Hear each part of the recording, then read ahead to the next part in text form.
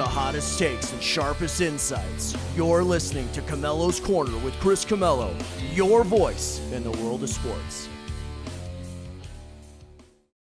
Hello, everybody. Welcome back to Camelo's Corner. I am your host, Chris Camelo. It is indeed a super week. We are merely days away from the Super Bowl 56 here in beautiful, sunny, summer-like Southern California. The LA Rams, the NFC champions, taking on the Cincinnati Bengals, your AFC champs. We're going to be breaking that down as we are, 48 hours away from kickoff of Super Bowl 56. Cannot wait. I got a very special guest coming on later on to help me break that all down. The Lakers.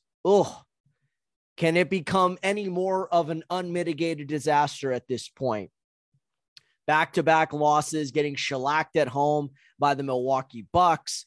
24 hours later, they lose to a Portland Trailblazers team that now has every incentive to lose after making 3 trades in 5 days. No Dame Lillard. CJ McCollum is gone. A lot of other players. Norman Powell is gone. And yet the Lakers still could not dig out a win. What is going on with the Lakers? What happened to them at the trade deadline? And speaking of the NBA trade deadline, a flurry of last-minute moves, and one that was sort of unprecedented, a superstar for a superstar. We're going to be getting to the nitty-gritty of the blockbuster deal struck between the Brooklyn Nets and the Philadelphia 76ers. Covering all of that today. So much to get into on this edition of Camelo's Corner. But before we do, be sure to download and follow all my podcasts on all major streaming platforms. I'm on Spotify. I'm on SoundCloud. I'm on Google Play. And of course, I'm on Apple iTunes. Leave me that 5-star rating, drop a comment, and let's get that dialogue started. Okay. All right. I suppose I should start off with the Lakers, given the fact I am an LA-based podcaster, journalist, reporter, whatever, what have you. But I'd be remiss if I didn't want to talk about the Ben Simmons and James Harden trade, which a lot of people did not think it was going to happen. At least not right now. That a trade like this to happen a mere day before the deadline or the morning of the deadline, it's almost unprecedented. Remember, let's go back a couple of years. The Lakers were trying to land Anthony Davis in 2019. Trade got too complicated. New Orleans did not negotiate in good faith. And Magic Johnson, who was then the president of basketball operations for the Lakers, decided to walk away from the deal and say, you know what? We'll deal with this another time. He ain't going nowhere. We're not going to get fleeced like this. You're not going to negotiate in good faith. That's fine. Which I sort of thought was going to happen this time around with Simmons and Harden, that a trade of this caliber, even when you are dealing with 2 superstars, it gets complicated. And the fact is, you're up against the clock. I just never really believed this was going to go down. Boy, was I wrong. And I haven't been wrong on a lot of things lately. I've actually gotten a lot of things right. Go figure, because usually getting things like this wrong is sort of my bag, baby, so to speak. Little Austin Powers for you. But in the end, Philly and Brooklyn, 2 teams that have been on, a lot of people still believe that they could be headed to the Eastern Conference Finals, even though Chicago's played well, Miami's played well, Milwaukee's starting to round into form, Cleveland has been good. A lot of people still believe these are the 2 teams to watch out for. So Philadelphia's had a really good season. Brooklyn started off good, even with the Kyrie situation, but things have kind of taken a turn for the worse. They just lost their 10th straight game on Thursday night, but they decided to go for it. James Harden didn't want to be there. We've seen this song and dance from Harden before. In fact, we saw it last year. He didn't want to be in Houston any longer, was basically wildly out of shape, wanted to be out of there, got traded to Brooklyn on the hopes that me, KD, and Kyrie can form almost a formidable, unbeatable big 3. And we could dominate the Eastern Conference, get to the NBA Finals, and vie for a championship. That didn't happen. Of course, we all know what happened last year, the injuries. Then coming into this year, the vaccination status for Kyrie was not with the team, refused to get vaccinated, still refuses to get vaccinated. And the team basically has met him halfway, where it's like, okay, we're not going to bar you completely, but we're going to allow you to play road games in the cities and the states that allow it, because New York isn't. So that clearly did not rub Harden the right way.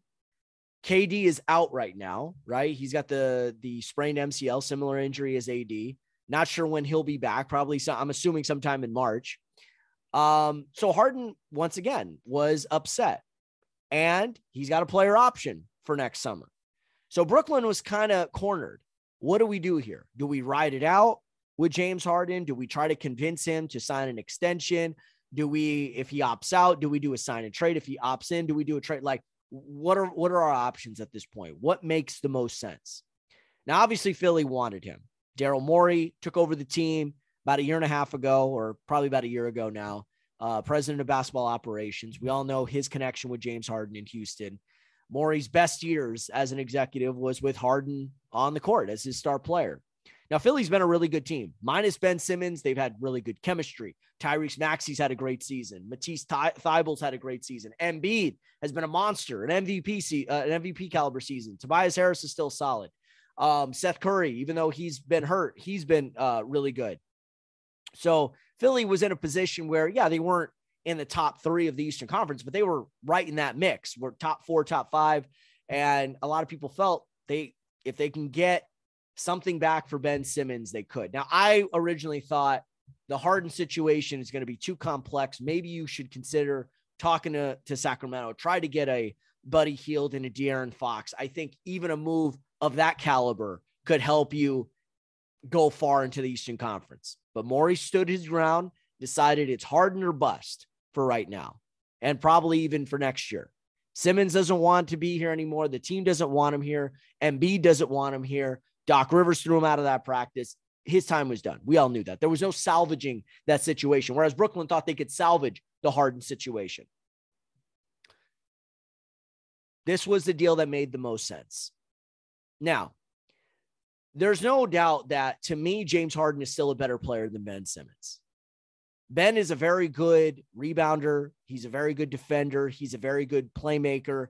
Harden could do all of those things as well, minus the defense. But even then, Harden is not a horrible defender. He's just not a committed defender.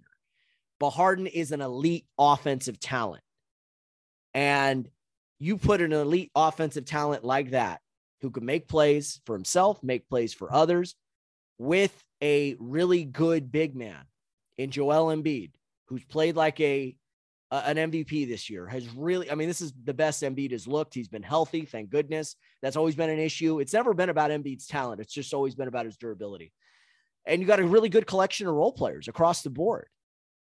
So with this deal, in case you don't know, it was from Philadelphia, Ben Simmons, Seth Curry, Andre Drummond, and 2 first-round picks, one protected this year and one unprotected going into 2022 draft in June, and then one protected in 2027, I believe.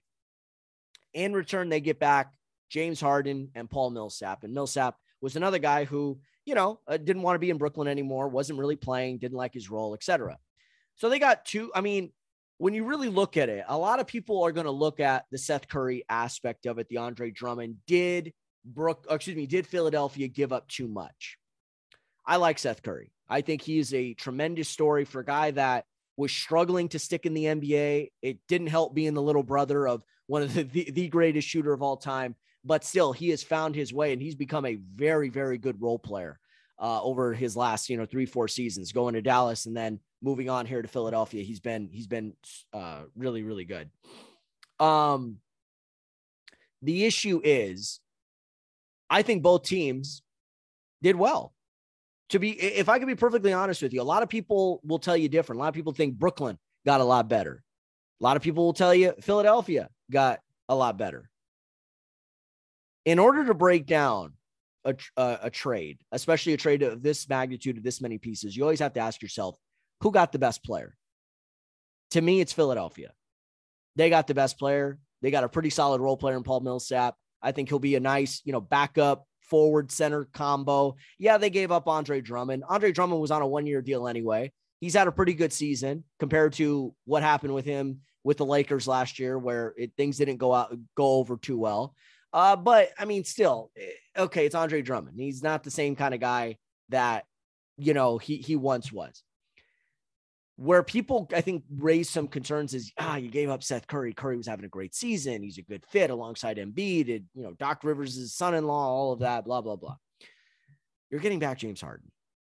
And here's the part to remember. You didn't give up Tyrese Maxey. You didn't give up Matisse Thybulle. You didn't give up Shake Milton. You didn't give up any of these young guys, Isaac Joe, right?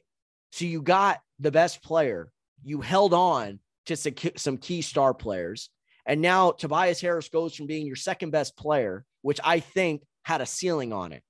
I really believe had Philadelphia gone the route that they're going on, they maybe could have gone to the Eastern Conference Finals. More likely, they would have gotten ousted again in the second round. Now you've got a chance to not just go to the Eastern Conference Finals. You've got a chance to finally go back to the finals for the first time in 21 years when AI, Dikembe, Eric Snow, Aaron McKee, and that crew led the Sixers to their last finals appearance. So I think it's a good deal for Philadelphia because you were already a good team without James Harden. Now you're bringing in a guy who's an elite offensive player. When he's motivated, there's still few who can do what he can do. He's still a top 5 talent in the NBA, offensively speaking, let's say. Giannis, LeBron, Steph, Harden, KD. Those are your top 5 players, offensively speaking. So you get a guy of that caliber, you got to make that move. And bravo to Daryl Morey. He could have said, you know what? It's not going to happen. I'm going to give up hope. I'm going to settle for the next best thing. He could have done that, but he didn't. He ended up getting the guy that he wanted. So while some people may think he gave up too much, maybe he did, but you're also getting the best player as well. You're in a win now mode. And if you go as far as you think, and I always say this when people are like, oh, the picks, when you are in a situation to win now, the picks don't matter. They don't. Okay, you give up some first rounders. I got a chance to get James Harden, pair him with Joel Embiid, good collection of role players, good head coach and a good coaching staff in Doc Rivers and Sam Cassell and Dave Yeager and those guys. I've got to do it.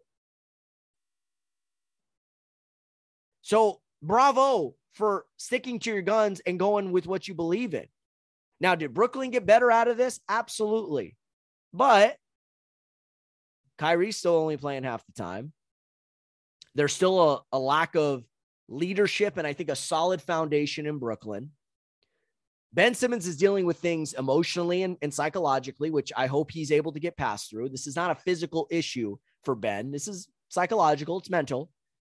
We saw that he is not a good performer offensively with the game on the line, that he doesn't want to shoot. Maybe that bodes well as a good compliment to both Kyrie and KD, who are offensive juggernauts. So from that aspect, I think you get a better complementary player, but where's the focus going to be? And where's the mental fortitude and toughness going to be when the lights are brightest and the stage is biggest? Yes, Drummond addresses the front court needs. We all know that. However, I don't see that playing a big role because Steve Nash likes to play small. I think he likes having Griffin in that center spot. I think he likes having guys who are able to basically go for a positionless lineup, a lot of floor spacing. So if you have a lineup down the stretch of Simmons, KD, Kyrie, Seth Curry, and Patty Mills, I think you're going to see that type of lineup out there. That's where I think maybe they won the deal, is with Seth Curry, because you already had a lights out shooter in Patty Mills. He's having a brilliant season with the Brooklyn Nets. Really good fit. That's been the one guy no one's really talked about in Brooklyn. But now you have Mills in one corner and you've got Curry in another. Who are you going to cut loose?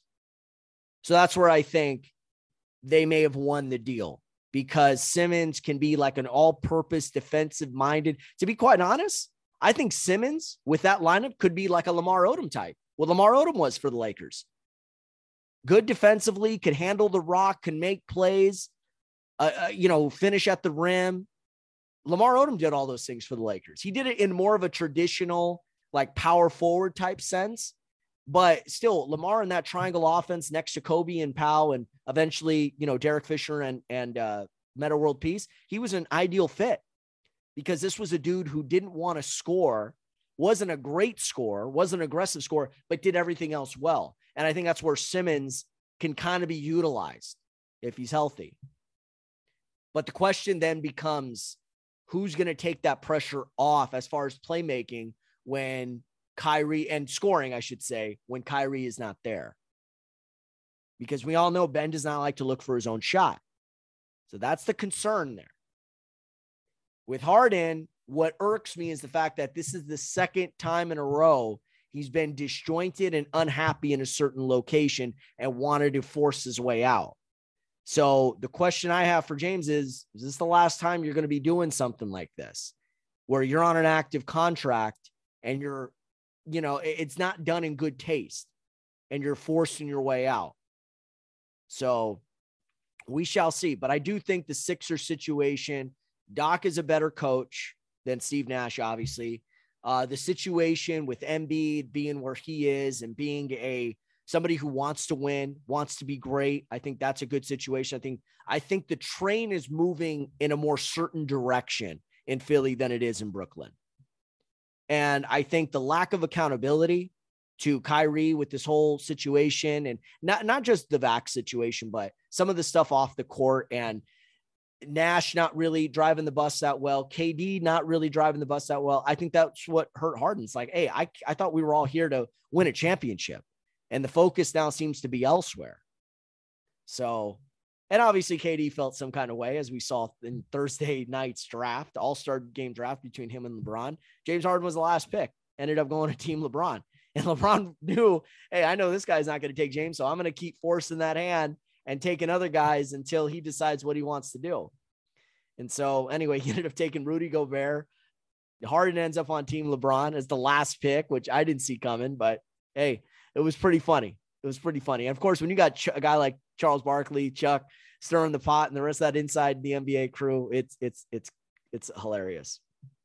So yeah, that was obviously the big trade. A lot of teams made good moves. There was a 4-team deal between Sacramento and Detroit, Milwaukee, and I believe the Clippers. And they all kind of made their own moves. Clippers actually quietly had a very good deadline. They got a lot of expiring contracts. They got rid of Ibaka's deal. They got rid of Justice Winslow's deal, Bledsoe's deal. They get Norman Powell, a guy that has played really well for them right now. And is going to be a good piece for them once Paul George and Kawhi Leonard get back healthy next year. Everyone else is on expiring contracts. Rodney Hood, Semi Ojeleye, Serge Ibaka now heads to Milwaukee, so he addresses the front court needs of the Bucks. And I think the Clippers not only saved money on luxury taxes, but they're also going to have a $9.7 million trade exception. So they're going to be in business going into next year. They're 3 games below 500 right now, but I thought quietly they had one of the more effective deadlines. Who was another team that had a really good? I honestly like what Sacramento did. They got Domantas Sabonis. I think the team makes a lot more sense now with him there. They got rid of some of the backlog that they had at the wing position, guard position. I know getting rid of a guy like Tyrese Halliburton, who was having a good season, it was not easy, but now you have a little bit more of a balanced roster. And who knows with Sacramento, if they're able to figure this thing out with Sabonis and Fox driving the bus, you got to, who else did they get? They got rid of Marvin Bagley. They brought back Trey Lyles and Josh Jackson. Now you have a good assortment of role players that can actually help this group. Davion Mitchell's a guy now that can develop a little bit more, maybe get a little bit more time on the court with Halliburton gone. But Sabonis, I've been a fan of for a while now. I thought if there was one snub for the All-Star game, it was him. Given the numbers he's put up, he's got 5 triple doubles. He's averaging 19, 12, and 5 assists. He's averaging, I think, a block a game as well. So just such a skilled player. I'm sure Arvydas somewhere is smiling like, hey, that's my boy right there. The great Arvydas Sabonis. So yeah, I thought they did really well. The one team that obviously was a disappointment, who continues to be a disappointment, and that disappointment continued right along through the trade deadline, the LA Lakers. I don't even know if I have enough time to get into everything that I want to say on that, because I do have my guest coming up in the next couple of minutes. But I'll say this. Wow.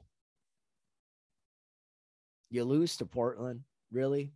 You can understand the Milwaukee loss. Milwaukee's playing really great. They've had a really good road trip so far, even though they just got stomped on by the Phoenix Suns the other night.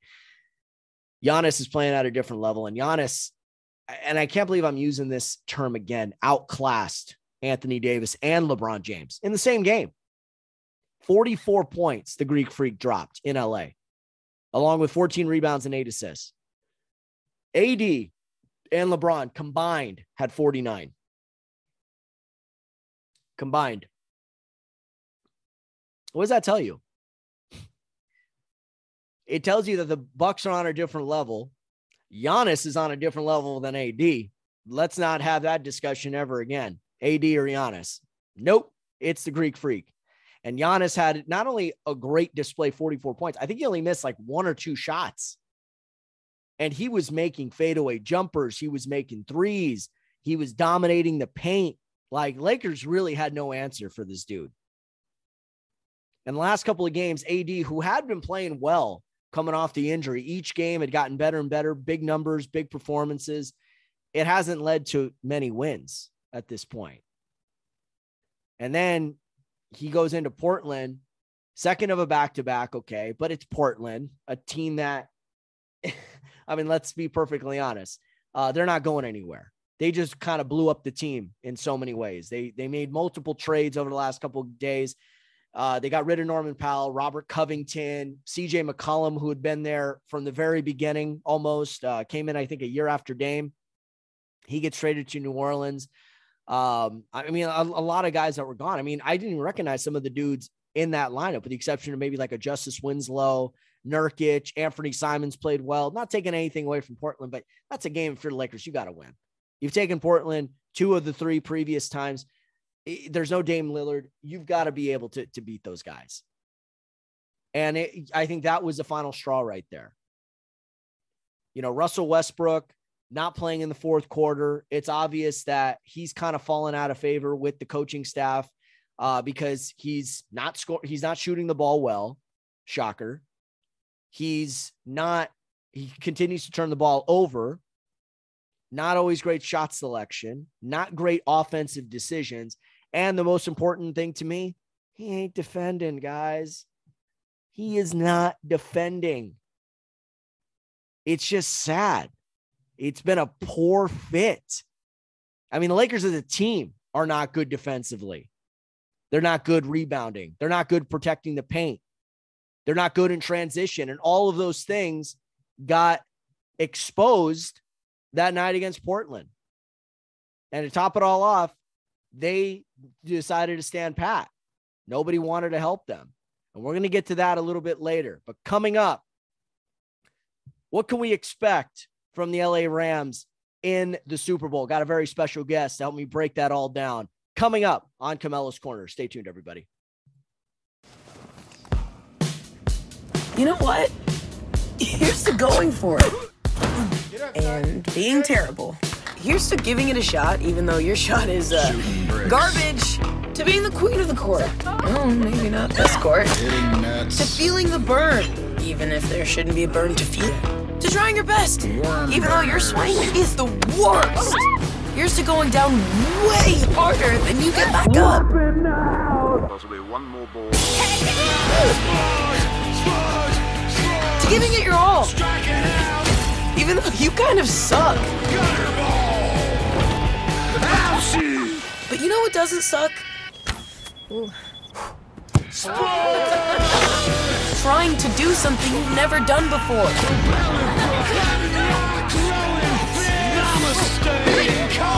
That doesn't suck at all. Not even a little. All right, welcome back to Camelo's Corner. The LA Rams are in the Super Bowl for the second time in 4 years, Super Bowl 56. They will be taking on a very formidable opponent, the Cincinnati Bengals. It's already been a super week. We got a great halftime show. I mean, this is going to be one for the books, in my opinion. And hopefully it ends with the LA Rams hosting up the Lombardi Trophy at home, just like the Bucks did a year ago. And to help me break all of that down is the co-host of the Downtown Rams podcast, also part of the Nightcast Media family, just like I am, Mr. Jake Ellenbogen. Jake, thanks for joining me, man. Absolutely, Chris. Thank you so much for having me. Appreciate it. Absolutely. And let me just ask you first. I did get the last name right? You did. You did. Okay. Well, Jake, it's been an unbelievable run for the Rams. I mean, this was a team that got off to such a great start this year. Then the 3-game losing streak, then finishing out strong, then losing in week 18 and missing a chance to get that second seed, and everybody was panicking. But yet here they are, last team standing, or one of them anyway, in the NFC Championship. I guess my first question is this: how did we get here? Well, it's a long journey. I mean, you really think about it. You hired the youngest coach in the history of the sport, and Sean McVay, back in 2017, following a 4-12, very disappointing, welcome home type of season to LA. But you follow that up, you lose in the playoffs, your first round, hosting a playoff game. Immediately, all of this, can McVay win in the playoffs? All of that starts to emerge. Right. Then the next year they go to the Super Bowl. They lose to the New England Patriots, and you want to write the anti-storybook way of lose. I mean, that is literally it. And then following that, Jared Goff, his play starts to falter down the stretch. Right. 2019, they missed the playoffs. They would have made it in this stupid 7-team format. And then 2020 hits, and they look pretty good. Obviously, the defense is number one in the league, but the offense isn't there. It's not where we're used to seeing it. It's not in the top 5, not even in the top 10. And so, down the stretch in that season, not having Cooper Kupp in the divisional round against the Packers, and, Jared Goff playing with 9 fingers and not really even supposed to be the starter. They kind of moved on to John Wolford before he got hurt. You see that and you're like, okay, well, Aaron Donald's not healthy. They lose that game, but they're competitive. So you're thinking, okay, next year it's either going to be Wolford, Goff or whatever, or they're going to go after, and get somebody. And I really felt like they were going to do that, really narrowed it down to Deshaun Watson, Matthew Stafford. And, when I got the news that they got Stafford, I said, this team's winning the Super Bowl. They really were that quarterback away from, in my opinion, a guy that no matter how, a game goes, Matthew Stafford has ice cold veins. I mean, this is somebody that is just, nonstop. He's going to go after it. He's played for, a Detroit Lions team that has definitely struggled. Right. He led them to the playoffs 3 times. Let's look at more. So he led them there, not that he lost 3 times. I'm sorry to interrupt. I totally agree with that narrative. Like, cause everyone said, well, he can't get it done in the playoffs. I'm like, he was only there 3 times. Let's not put this guy in the same category as, let's say, Carson Palmer with the Cincinnati Bengals, who was going year in and year out and getting ousted in the first round. I thought that was such an unfair narrative because the sample size was too small. And then didn't they go up against like the New Orleans Saints, who went to the Super Bowl that year, to the NFC Championship? So it's gave up 45 points. Exactly. So, I mean, I always thought right? that, right, of course. So I always thought that was an unfair narrative about Matthew Stafford. So I just wanted to point that out. But yeah, go ahead and continue. Yeah. So, and I always look at it in terms of, like the Romo effect, right? Because people always are like, oh, Tony Romo can't play in the playoffs. And there's some truth to that. Like, he really did struggle. He didn't have that it factor. And I loved Romo. I thought he was unfairly treated during the regular season, but the playoffs, he just didn't step up. And with Matthew Stafford, what I kept trying to explain to people is, you can throw 0-3 in my face all you want, but context is needed. First off, the first game, you look at the Lions game against, the Saints, like you mentioned, they give up 45. Matthew Stafford doesn't have an issue scoring touchdowns. He puts 4 on the board in his first ever playoff game. So that's not like he's not ready for the big moment. Right. Then you go to the second game. The second game, they go up against the Dallas Cowboys, in which Mike Pereira, after the game in the booth, says they missed that call and it's an egregious call and it changed the outcome of the game. Third down, he goes for a little bit of, I think, a corner route to get the first down for Brandon Pettigrew, the tight end, and he's interfered with. They throw the flag. They then pick it up, and Dallas wins that game. Then you look at the third game, and this is where context is very much needed. Going up against the Legion of Boom in Seattle, and who's your running back? Zach Zenner. So, to me, Stafford has been unfairly treated. He's held to this different standard, and while he's also held to that standard, what's bizarre to me is he's never given credit to be in that top 10. He's always like, well, he needs to do more. And then everything that he does is considered padding stats, when in reality, they're down by 17, 24 points, whatever. And he's trying to play hero ball to get them out of this hole. Mm-hmm. And he's taking immense hit, a ton of hits, a ton of pressure. And so it's just incredible that he's gotten to this point, but it's not surprising. And it shows you that everything that you probably felt when the trade happened and I felt, it's all justified. Even if they lose this Super Bowl, it's already justified. We've seen this is the best season for a Rams quarterback in their history. It's better than Kurt Warner. It's better than Jared Goff. It's better than Jim Everett. It's better than Roman Gabriel. There's never been a quarterback that's done what he has done for this team, this organization. So it's already proven. We knew that, well, if you just got a little bit more help, it wasn't the weapons. You had Calvin Johnson. Megatron, you got a little bit more help on the other side of the ball. Right. And maybe, just maybe, he could bring this team to a Super Bowl. And maybe, just maybe, the 0-3 record would turn into a 4-3 record. And that's what he's trying to do this Sunday. So that's how we got here. A lot of the struggles, but you go, I mean, some great things, some highs and lows, but you go and you realize 36-year-old Sean McVay, 35 at the time, realized, look, Jared Goff needs to get us here. He's not going to do it. Let's go out. Let's get Matthew Stafford and let's do this thing. And it's worked out very well. No doubt about that. And it does feel different than it was 4 years ago. It just feels like, one, you're not going up against the evil empire as far as the NFL goes with Brady and Belichick. So you kind of feel like, okay, inexperienced Cincinnati team. Yeah, Zach Taylor's great coach, done some great things. Burrow has been fantastic. We'll get to that in a second.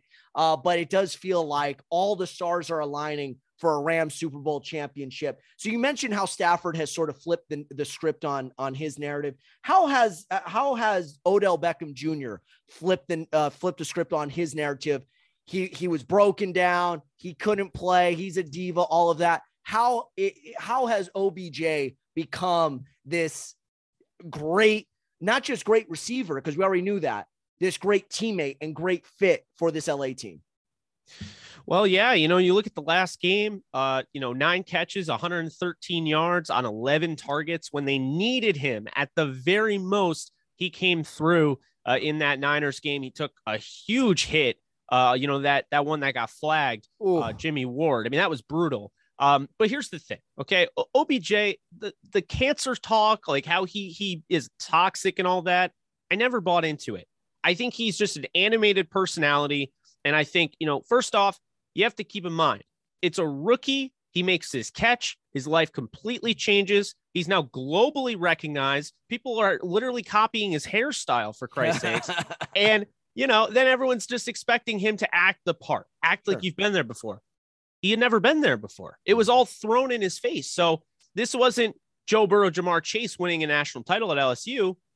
They weren't that team. He wasn't just fresh off a national title. He wasn't super popular. He was a first-round pick, but he wasn't like the next Calvin Johnson, Larry Fitzgerald prospect, Right. And so I think that's the thing that we have to kind of realize is that he goes right to New York, with the New York media. They blew everything out of the water. Right. And, now he's all of a sudden villainized and demonized by other teams. I mean, I know the St. Louis Rams, they went after him like they wanted to hurt him, man. I watched that game, Rams fan here. I'm not trying to, hate, but I'm trying to be honest here. Yeah. And I remember Alec Ogletree hitting OBJ after he was way out of bounds and then driving him towards the bench area. There was clearly something there where people were tired of OBJ. And It's not like he was anointed this. He made a catch and everyone else was just kind of like, all right, there you go. The catch anointed him. The catch anointed him. The catch anointed him, but he also earned the catch. Sure. Yeah, I got you. That. So it's incredible to me that happened. But when you look at it, he gets paid over $20 million per year with the Giants. Yeah. And then the Giants are like getting immediate buyer's remorse. He had some injury concerns for sure. Some freak injuries, including one that happened in the preseason. Why he was playing is beyond me.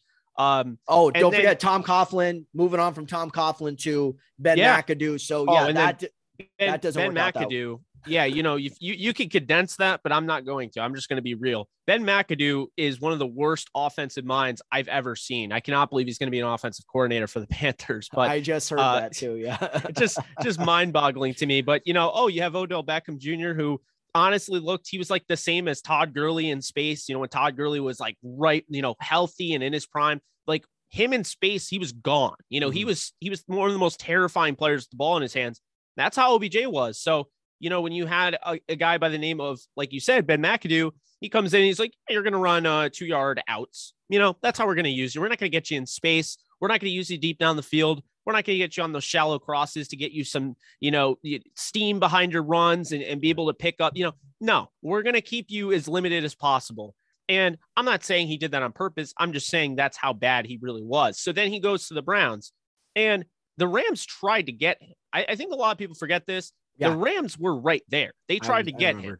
And when they realized that the Giants were just trying, like they weren't really much of a negotiation partner. I mean, when you really think about it, they were able to get Brandon Cooks for a first-round pick. That's it. Signed, sealed, delivered. That is the trade. Okay. They went and did that, but they wanted OBJ, and McVay wanted OBJ, and they wanted to get him, but they wanted to add him on. And the Giants were asking for Donald. And then they're like, okay, well, we're not going to get Donald, so let's get Havenstein. And they're like, no, we want OBJ. We're going to give you picks. Take the picks. We'll give you maybe a player, but you're not getting Havenstein. You're not getting Aaron Donald. We want to add OBJ to the mix, not take away from to get him. So it didn't work out there. They get Cooks, but OBJ goes to Cleveland. And that was probably an even worse spot than the Giants, because aside from it not being the major media outlet of New York, it didn't really matter. This guy was not wanted there, so much so the fans will go back and forth. The Browns fans will, forget they said this, but I do very much remember when they made the playoffs after he had that ACL tear, they said, wow, our offense is better without OBJ, which is complete nonsense, because you take Baker Mayfield and he's not half of what Eli Manning was when OBJ was in the Giants. So now you bring OBJ to Stafford in the Rams, and this offense that finally clicks and everybody has a role. And all of this talk about him being a locker room cancer, people will just say, and this is a losing man's argument when they go, well, they're winning. Let's see how he does when they lose. We did. Because right off the bat, this guy is thrusted in there on Monday Night Football without any sort of preparation whatsoever. Yep. And keep in mind, he was brought in to be the fourth guy with Van and Robert Woods and Kupp. Yep. Robert Woods suffers a very freak torn ACL. And now all of a sudden he's thrusted in there to have an actual role on Monday night without any preparation, not knowing the scheme at all. He goes out there. They lose in the worst way possible the whole season. People are saying, well, as soon as OBJ got there, they lost 31-10. They haven't had, all of that. The next week, they lose to the Packers. And so everyone's like, oh, see, they're 0-2 with OBJ. They're 0-2 with Von Miller.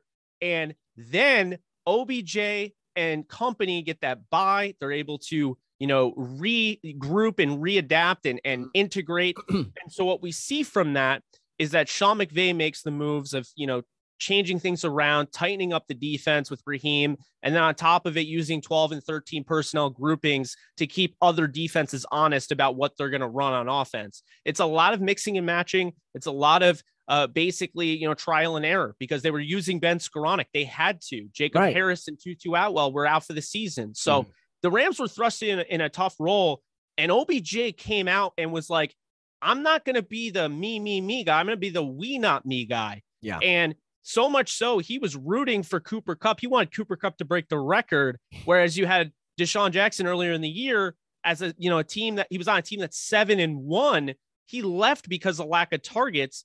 Whereas, you look at OBJ and he's like, I don't even care about the targets. He is firmly, bought into the we not me culture, and he hasn't made it about him. And a locker room cancer doesn't do that. So he shoved all of that away. He put it away. And look, this guy probably lost more money than he actually really gained on this contract, because the whole crypto thing. So yeah, exactly. This guy's playing entirely, to win a Super Bowl, and he's bought in, and I love it. And I think he deserves more credit and doesn't get enough of it, but I think he has a chance to really put himself out there. And obviously, if he were to win a Super Bowl MVP or just a Super Bowl in general and have a nice, game, that's going to go a long way in the future. I think he stays in LA regardless of this win or loss. Oh, I agree. He's found a home here. He doesn't mind deferring to Cooper Kupp. He's got a lot of friends here. It's a great atmosphere. There was a lot of dysfunction, like you mentioned, in Cleveland between the coaches with Freddie Kitchens and then Kevin Stefanski. You got a quarterback who's not targeting you. It just became toxic all the way around. I needed to get out of there. Now I come into a situation, great offensive minds, really good quarterback, good team chemistry. And now I'm not going to disrupt that. I'm not going to put my individual goals ahead of the team, because if this works out, we're all going to benefit. We're all going to benefit. And that's where I think OBJ is at. So moving on to Sunday's matchup against the Cincinnati Bengals. How do the Rams take out Joe Burrow, Jamar Chase, Zach Taylor, McVay's old protege, and win Super Bowl 56? Well, you're going to have to pressure Burrow. That's obvious. That's a given. They hit Jimmy Garoppolo 9 times last week. So that's a lot of quarterback hits. They hit Brady, I believe, 6 times. And they got to Kyler Murray 4 or 5 times. That's what happens when you have Kyler Murray being able to run the way he does. Right. But regardless, you don't need to get sacks. You need to get pressure. Pressure forces bad throws. Sure. And as long as you're getting pressure and you're basically minimizing how long your corners and safeties have to cover, as well as linebackers have to cover downfield. So that's a thing there. If they can get 4 or 5 man rush and get pressure, consistently on a really, it's a patchwork offensive line. Let's call it like it is. Jonah Williams, former first round pick. He's a good talent, but he hasn't played all that well. He's just pretty much average. Quentin Spann is not the way he was, back with the Titans. You look at Hopkins, Trey Hopkins, the center. He's playing really good football since week 10, but he's still somebody that, he has to go against Aaron Donald, Ashawn, Greg Gaines, Sebastian Joseph-Day. That's not, a matchup that you can just assume he's going to win. And then on top of it, the right guard position that has been in and out. You have the former draft pick out of Kansas, Hakeem Adeniji, who I do like a lot as a person since I interviewed him, but he has struggled. And then you have second round pick out of Michigan, Clemson, Jackson Carman. And to me, Carman is somebody that they like long-term and he has the potential, but he had his struggles. He came in the second half of last game and he gave up 6 pressures, which was the most of anybody on that offensive line. Hopkins didn't give up a sack or a pressure. And then the right side is the worst. Isaiah Prince is starting. He was not the starter. It was actually Riley Reif, the former veteran from the Vikings. He gets hurt. They have to put Isaiah Prince in that role. And to me, everyone's talking about Von Miller. Everyone's talking about Aaron Donald. What if this is Leonard Floyd's breakout game? Exactly. I was just about to say that. You beat me to it, Jake. He has not really, he's been sort of MIA. We haven't really heard his name. This could be the Leonard Floyd game. I was literally just thinking about that when you were saying that. I'm sorry. Go ahead, but I wanted to point that out. No, you're good. I mean, I just think like the matchup is so juicy, and listening to Bengals fans, and I respect the Bengals a lot, sure, but they're like, all right, so we're gonna run to Leonard Floyd's side because Von Miller can stop the run. I'm like, hold on a second. Leonard Floyd is as good, if not better, at stopping the run than Von Miller. That is why the Rams brought him in.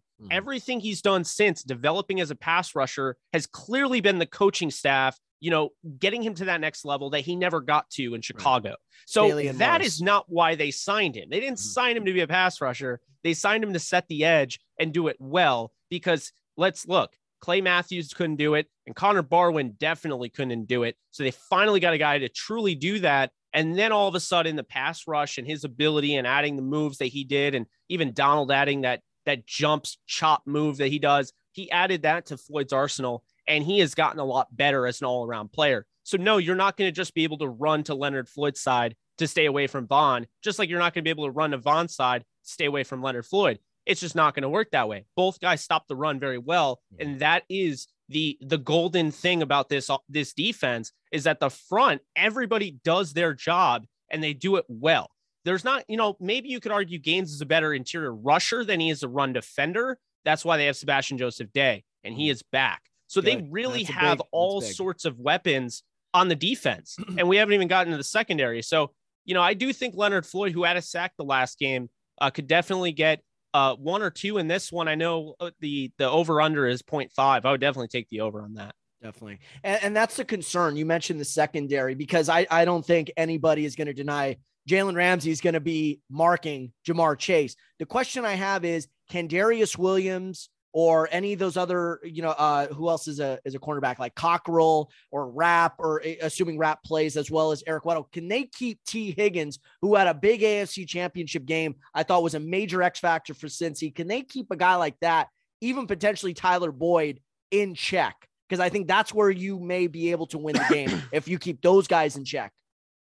Yeah, it's interesting, right? Because you look at the Cardinals, and they didn't go up against the Cardinals with D-Hop. He was out. And then you look at the Bucs game, and they didn't go up against Chris Godwin and Antonio Brown because Antonio Brown lost his collective mind and Chris Godwin was out for the year. So, those two there. And then you look at the 49ers, and they were fully healthy. They had Ayuk, they had Debo, they had George Kittle. It's why one of these guys is going to get through that filter. He's going to get through and he's going to cause a scene. And it's either going to be Chase, Higgins, Boyd, or even Uzama. But Uzama, one of them is going to get through. And the question is, which one is it going to be? And that's hard to gauge because this is not Jalen Ramsey, like when Marcus Peters was on the Rams and Aqib Talib was on the Rams, where they wanted these guys to shadow or follow or whatever. Jalen Ramsey doesn't trail anybody anymore. He's really used in the Where's Waldo star role where he's all over the place. And, with that, it puts immense pressure on a guy like Darius Williams, like you mentioned, David Long Jr., who is, obviously he's playing well down the stretch. He had a pick 6 against the Cardinals, but he's also somebody, that has had his moments where he's gotten burned, as well as Darius Williams, who I think is probably the only concerning thing on the Rams side of the ball. And I feel bad saying that because I appreciate what Williams has done since he's come over here as a UDFA out of UAB, who they basically snatched off of, the Ravens practice squad, basically trying to sneak him on there. But, he's done an outstanding job. It's just this year, he hasn't been the same. Last year, he was very good. He had the pick 6 against the Seahawks in the divisional or the wild card round to go to the divisional round, but he hasn't been that this year. I don't even think he's had an interception this year. So is he due? Is this his big moment? Like, is he like, all right, guys, I know you're probably not going to sign me, so I'm going to go all out and hope maybe I get my contract through the Super Bowl. Who knows? Because he is a free agent. I do worry about him being matched up with Chase, though. I think Chase can win. People, forget Darius Williams is 5'9". Chase definitely can get up there, high point the football. Higgins is a major mismatch at 6'4", versus him. And you've seen it in the playoffs. Burrow and him have this connection where, and I understand Chase does too, and that's obvious. But Higgins has this connection to Burrow where he wants it up here, and Burrow is going to throw up there. He's not going to throw the small, the short pass down at the ankles or anything like that. He always knows he can throw it high because Higgins is 6'4", and he takes advantage of every single inch of that frame. And so I really do think that could be a mismatch there. Tyler Boyd is a former 2. He has more 1,000-yard receiving seasons than the other 2 guys do. Yeah. So, that's the funny thing is this guy is kind of been OBJ. He's taken a back seat and he's totally fine with it. You don't hear a word, but he's very talented. And there's a reason for that. He's a great route runner. He's very fast. And this guy has very valuable hands. We saw the touchdown against the Raiders. That was very key, regardless if you want to throw the whistle gate or not at me. I mean, it was a key catch, touchdown. But, when you look at the Bengals, they have a lot of different ways they can go. And I haven't even mentioned what they can do with Joe Mixon and Samaje Perine, who they've been using quite a bit as pass catchers out of the backfield. They could get the rookie Chris Evans out of Michigan, going out of the backfield as well. So they have weapons. And I think the Rams are used to this, but they let guys like, Jawan Jennings, week 18, he went off for over 80 yards. You look at Brandon Ayuk going for 90. You look at obviously Debo, they give Elijah Mitchell. Elijah Mitchell. Yeah. So you always have to account for that. But I think the way the Rams defense is trending, and we'll see with the 2-week stoppage, we've seen very hot teams get very cold in the big game. But the way they're trending, if they can keep that momentum going, Raheem Morris has this defense pretty much as hot as they looked last year with Brandon Staley. Yeah, it's a very good point. And it's funny you bring that up because I remember Super Bowls where random guys that you didn't expect to go off have gone off. I remember one Super Bowl, the one that the Seahawks lost, Chris Matthews was a major weapon for Russell Wilson. I think that was in 2014 or 2015. That was the Malcolm Butler interception. So definitely watch out for some of these no-name guys because once again, everybody is looking like I always say this, Coach Yost from Remember the Titans, you got to give them something that they're not ready for. And I always think that's sort of in the back of these coaches' minds. I got to give Taylor or I got to give McVay something they're not ready for. Jake, I appreciate the time, man. Got a couple more for you. Non-Rams, non-Super Bowl related, but I appreciate the time. Another major story going into Super Week, and it's kind of cooled a little bit.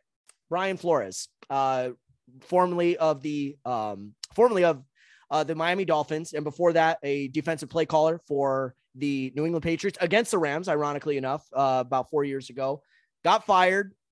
2 weeks later, he sues the league. A lot of different things have come out on this lawsuit. He's not only suing the NFL, but the Giants, the Dolphins, and the Broncos as well. What can change? Or in your opinion, what can come out of this? Because clearly there is an issue with this Rooney Rule and teams finding their ways around it. And it's created an unlevel playing field for many minority coaches, specifically African-Americans. Yeah, it's a very good question. What can change, right?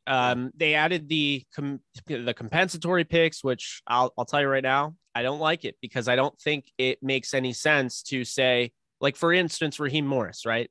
If Raheem Morris were to leave, the Rams don't get 2 third-round picks for Raheem Morris. Why? He's a black coach. Isn't that he has to be there for 2 years? What difference does it make? What difference does that make if, a team can just pluck your guys over and over again? There could be a revolving door where, since you're Sean McVay and you constantly get plucked anyway, a lot of your coaches are going out the door every single year. They can't stay there for 2 years. So you're not getting the compensatory picks.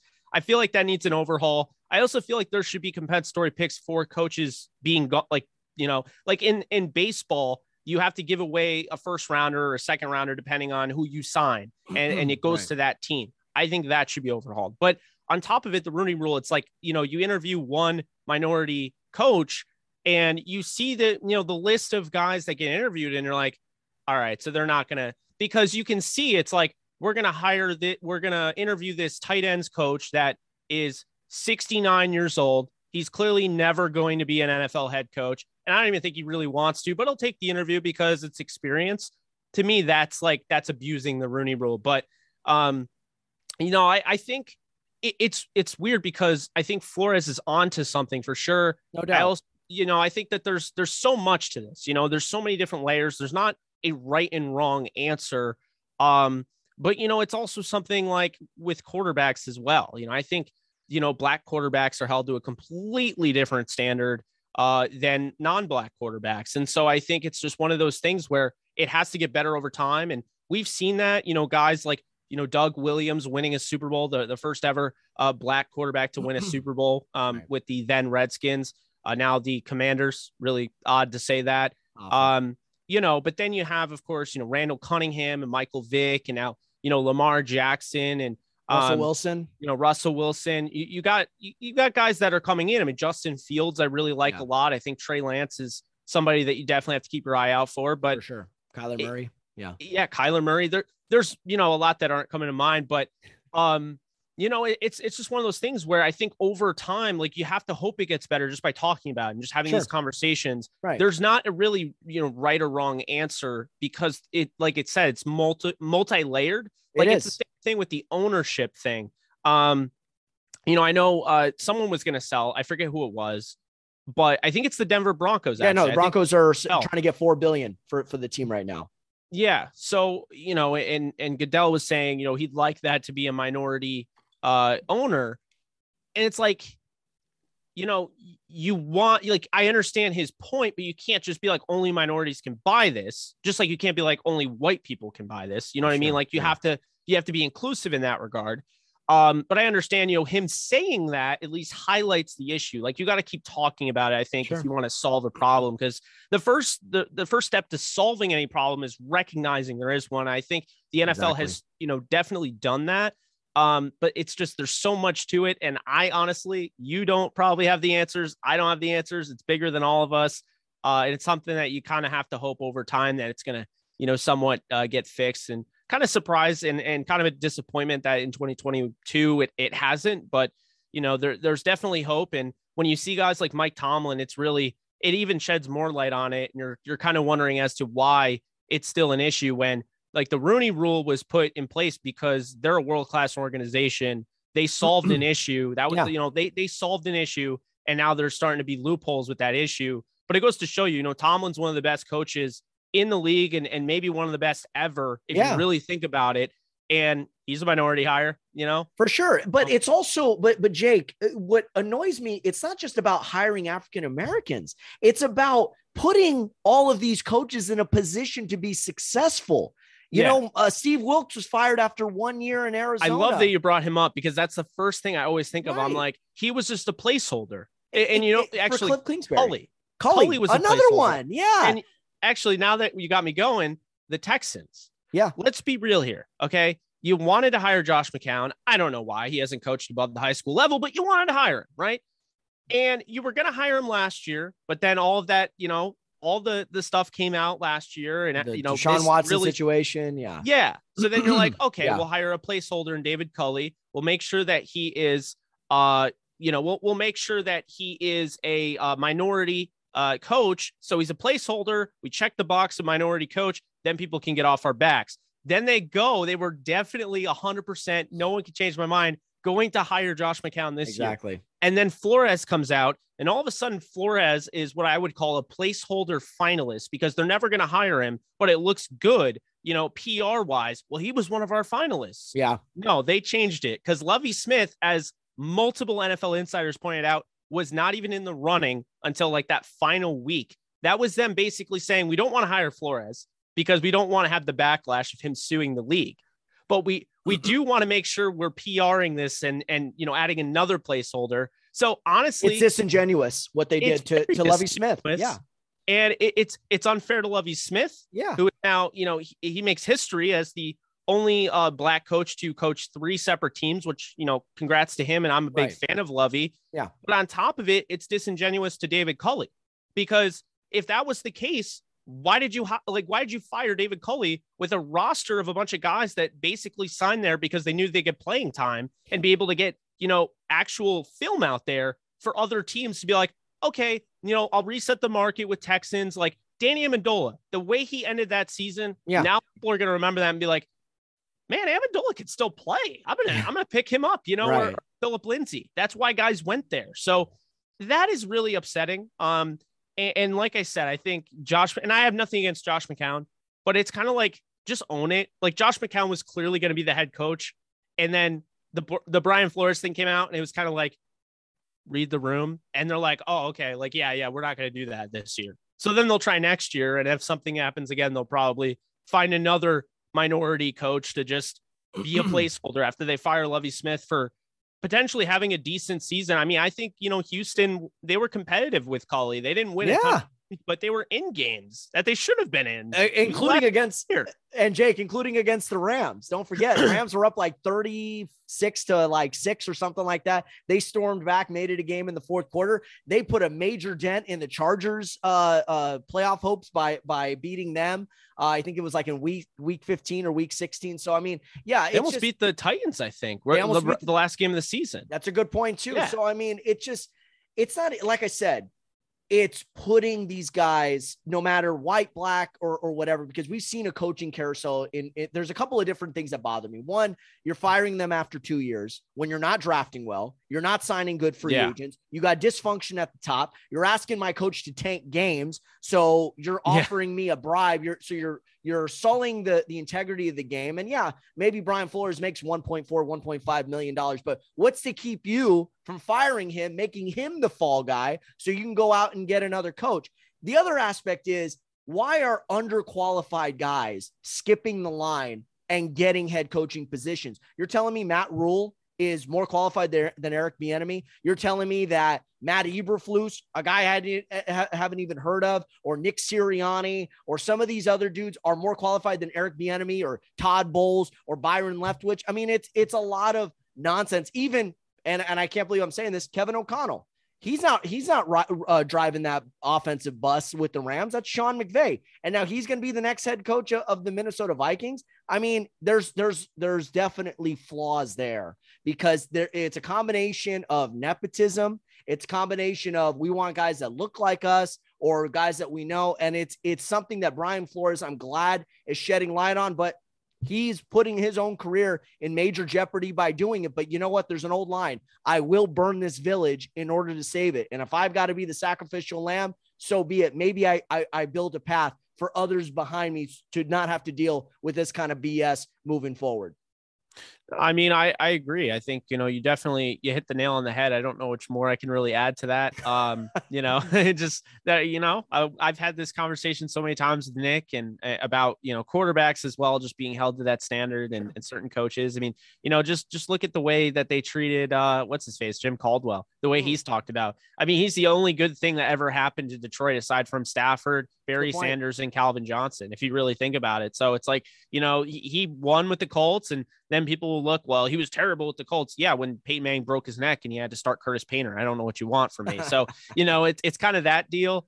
And I just, I hear you there. And I think, like, for instance, like I'm happy Saleh got a job. Sure. I'm happy coach. Yeah, exactly. Like, I'm happy for him. And he was definitely deserving, and I'm more happy he's out of the NFC West, to be honest with you. But yeah, and Riverboat Ron Rivera got another opportunity in Washington, and I hope things go well there.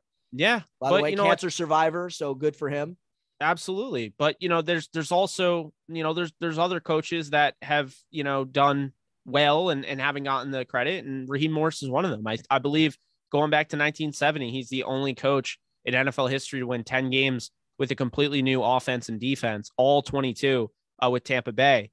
And he never really got a chance. Like, he went back to the Falcons and, he went to the Falcons and he was a wide receivers coach. He was defensive coordinator. He became the interim head coach. They were playing hard for him. I mean, look at that Falcons team. So I'm not like trying to advocate to like let go of the DC, like the way some people want him gone so they could get Vic Fangio in here.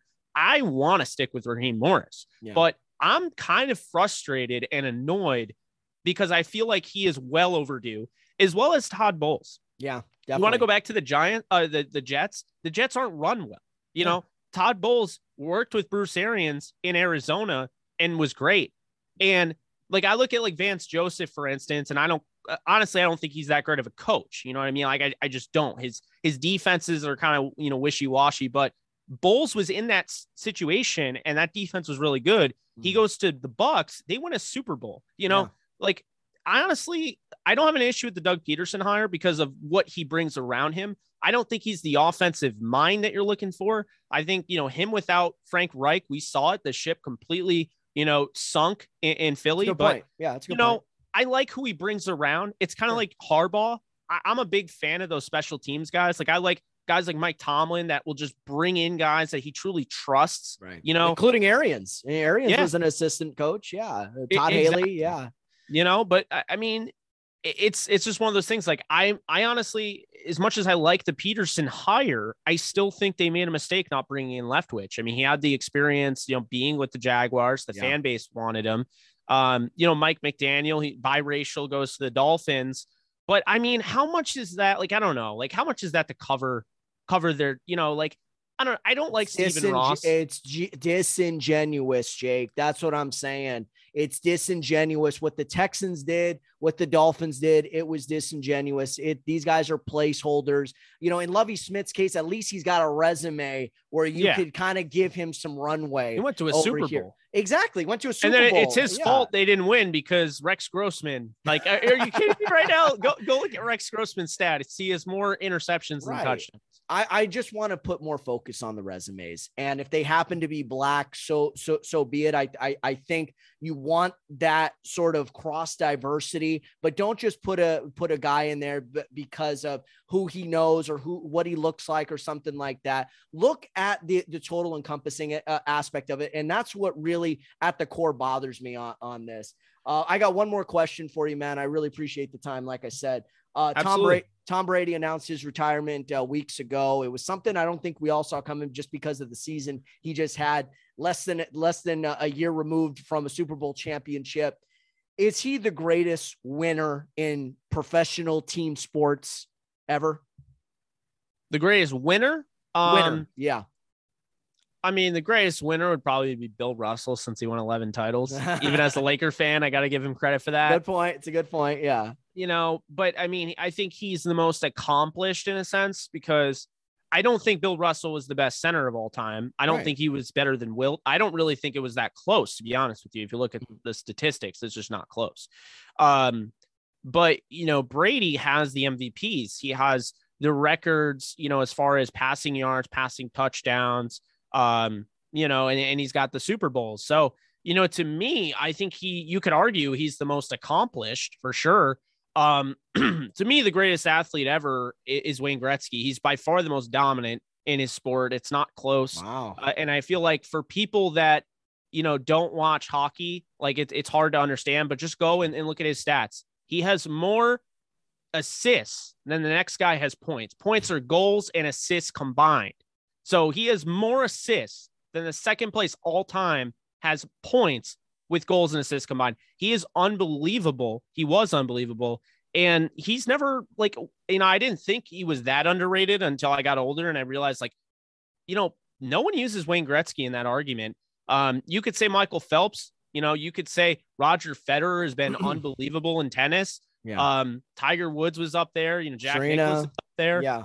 Serena. Yeah. There's a lot, but I really feel like Gretzky, because if you can argue who the GOAT is, to me, I think you can argue against Brady. I think you could say Rodgers is a better overall quarterback at playing the position. Yeah. I think if you can make the argument, if you could say Jerry Rice is the greatest, no one is touching his statistics. Right. He's the greatest receiver ever and maybe the greatest player ever. Or maybe you say Aaron Donald is the most dominant. To me, that rules you out in a sense. So then you go to the basketball. And to me, I think the GOAT is LeBron James. I don't think, Jordan did what LeBron James is doing. And, for that reason, I don't care about the titles. If I could get one game with either of them in their prime, I'm picking LeBron because right now he's still playing as good as he has been over the course of his whole career. He is just unreal. Point. Yeah. And so since that's an argument, and then people bring up Kobe and they bring up Wilt and they bring up Magic and Kareem and all those guys. Now you're arguing that. You can't argue against Wayne Gretzky. You can't. No one. People like Boston fans. That's an interesting point. I'm floored right now by this argument, man. But you know what? You're bringing up a lot of good points because if Gretzky's the greatest ever, who would be number two? Maybe Gordie Howe. Maybe. Well, Boston fans are delusional and still think that Bobby Orr is the best, and I'm like, come on.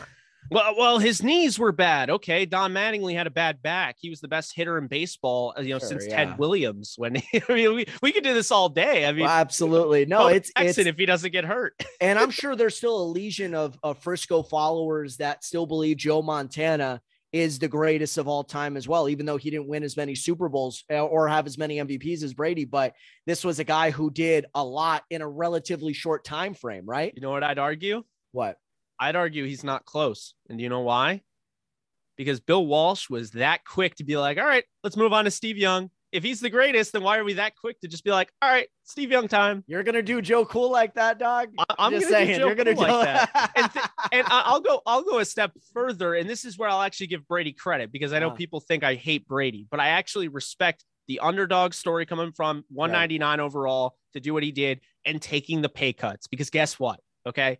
I appreciate the greats. I am an NFL historian. I love looking back. I love the 1950s Rams. I don't think they get talked about enough. But here's the thing. Wow. This is before the salary cap era. I think you lose credit because he's throwing to Jerry Rice. He's got this stacked roster and Brady has to take pay cut after pay cut just so they can afford guys to go out and get like Randy Moss, to get Gronkowski, to pay Gronkowski, to have Wes Welker, and that's the thing that doesn't get talked about enough. So this era, while it's always, it's a different era, whatever. Yeah. I mean, look at what the Rams have done setting up that roster in the salary cap era. Like super teams, I don't think they exist in the salary cap era. I think you look at like the Dallas Cowboys that won all those titles with, Aikman and Emmitt Smith and Irvin. Okay. Though that's a super team. You look at the Bills, they didn't win a Super Bowl, but those teams, like you couldn't even field that team today in the salary cap era. So to me, I don't think enough people look at that. And so I will hold that against Joe Montana and I'll hold the fact that, his Steve Young. And I think Steve Young was a better player, to be honest with you, because he did more, as far as mobility wise and everything. And I mean, he's different because he was left-handed, but I really believe that. And I feel like Tom Brady deserves credit as well as anybody that takes pay cuts to make their team better. That to me is what a true leader does. So I give Tom Brady a lot of, I'll definitely go at him a little bit with the GOAT conversation. I'll challenge that, but I got to give him credit where credit's due. And just during the salary cap era allowed them to go out and get those big names. That's on him. And that's what makes him better than Montana. And I think by a wide margin. It's a compelling, no question. It's a compelling argument. There's no question that we could do this for hours and hours. Oh yeah. And you know what? If nothing else, we got to like him, hate him. You got to respect what Tom Brady did and the longevity that he did it for. I was 11 or 12 years old when Brady won that first Super Bowl against the Rams. And, you know, he won his last Super Bowl in New England against the Rams, and he ends his career at the hands of the Rams. So there will always be this weird correlation between Brady and the Rams, no matter how you slice it. So really great stuff. Jake, thank you so much for joining me today, man. I really appreciate the time. You were more than generous and extremely insightful. Please tell my listeners how they could follow you, man. Yeah, absolutely. You guys can follow me at JK Bogan. All my stuff is in the link in the bio. And Chris, man, I can come on anytime you need me, man. This is a lot of fun. Appreciate the time. Enjoy the Super Bowl. Go Rams, and we'll see if we'll see if they'll be the last ones hoisting up that Vince Lombardi trophy. Appreciate the time. Enjoy the weekend, and not sure where you're watching the game, but have fun and be safe. Thanks. You too, man. Appreciate it. Take care. All right, the great Jake Ellenbogen. Downtown Rams, be sure to download and follow wherever you get your podcast. It is must listen stuff. So thanks again to Jake for jumping on. All right. So the Lakers, what can we expect at this point, guys? You know, it's what it is. This team is completely dysfunctional. They didn't get better at the deadline, but we kind of knew that, right? I mean, I kind of talked about it. THT and Kendrick Nunn have really no value outside of their contracts. THT's value is good, but not where it was a year ago when they were thinking about moving them for Kyle Lowry. But this is where we're at right now. What else can you really expect? I'm not sure if this is something, you know, maybe they could explore next summer to try to move on from those guys and try to get somebody that could help them. But you were only going to get better on the fringes anyway. When I listened to where they were at to moving some of these guys and getting some of these role players, I'm like, the team is not at a point where a shooter here, a wing there will make a significant difference. And as far as moving on from Russell Westbrook, Lakers couldn't find a taker, or they did, and they didn't like the deal. So they said, you know what, we're going to grind this out and we'll finish out the rest of the season with them and see where we're at going into summertime. I mean, that's really all you could expect at this point. So for Rob Pelinka to address the media, face the fire, so to speak, he took some responsibility for it. Things haven't worked out as well as they had hoped, and that's where we're at. So this is what Pelinka had to say about the team construction around Russell Westbrook and LeBron and AD and what they were trying to do at the deadline. But listen to the question from Dave McMenamin. Is there any sense from your position, the front office's position, talking about accountability, that today you didn't accomplish your job or your goal in order to give him more supporting pieces for what's remainder of this season? During the entire course of my tenure, you guys know, because I've said it before, I've been very collaborative with LeBron and Anthony, our captains, in terms of shaping the roster and making moves that make sense. And that continued with this trade deadline. And you can't force another team to present you yourself with a deal that's going to make your team be better. That's up to them. And throughout this process, we had different things we looked at. And like I've done in the past, had conversations with LeBron and with Anthony about it. And I would say that there's alignment here, and that's all that matters. That's all that matters. Okay, well, clearly here's the problem. And this is something I understand trying to keep your stars involved. A lot of people think it's LeBron and Rich Paul calling the shots and Pelinka is just kind of carrying out that agenda. Maybe there is some truth to that. However, I'm still a firm believer that you have got to let the front office do their thing at times. And they didn't need a massive overhauled roster going into this year. I thought you could have gotten Malik Monk. You could have gotten Dwight. You could have added a shooter here or there for cheap and still kept Caruso, still kept THT. You know, you could have worked something out with Dennis Schroeder or gone a different route. You know, I don't think you needed this third star. I think if you would have gotten Buddy Hield, if you would have gotten somebody else, you would have gotten somebody who would have been further aligned with this roster. However, given LeBron's age, given the fact that he has suffered a couple of major injuries in recent years, given AD's fragility, they felt the need, like maybe we do need another star to kind of keep us level while those two are out, if they're out. But it hasn't worked out that way.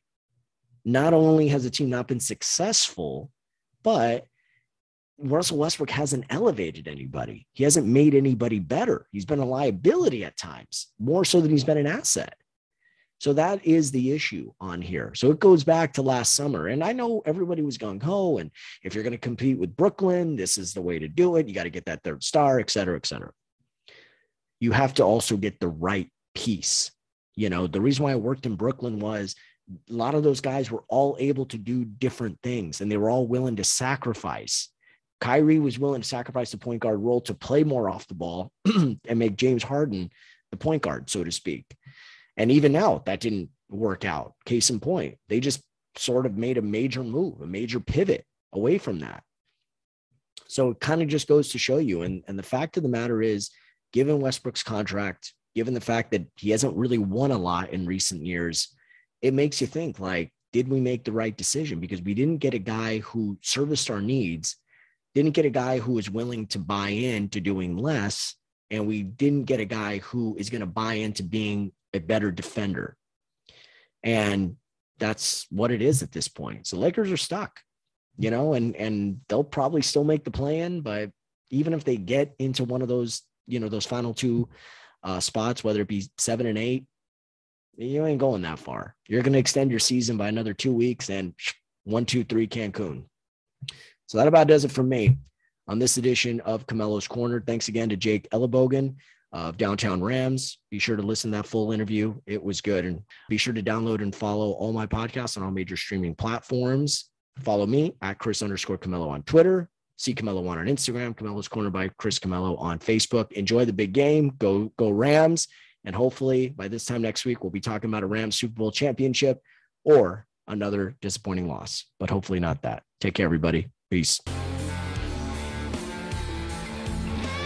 Tune in every week for an all-new edition of Camelo's Corner, available on SoundCloud and Apple iTunes.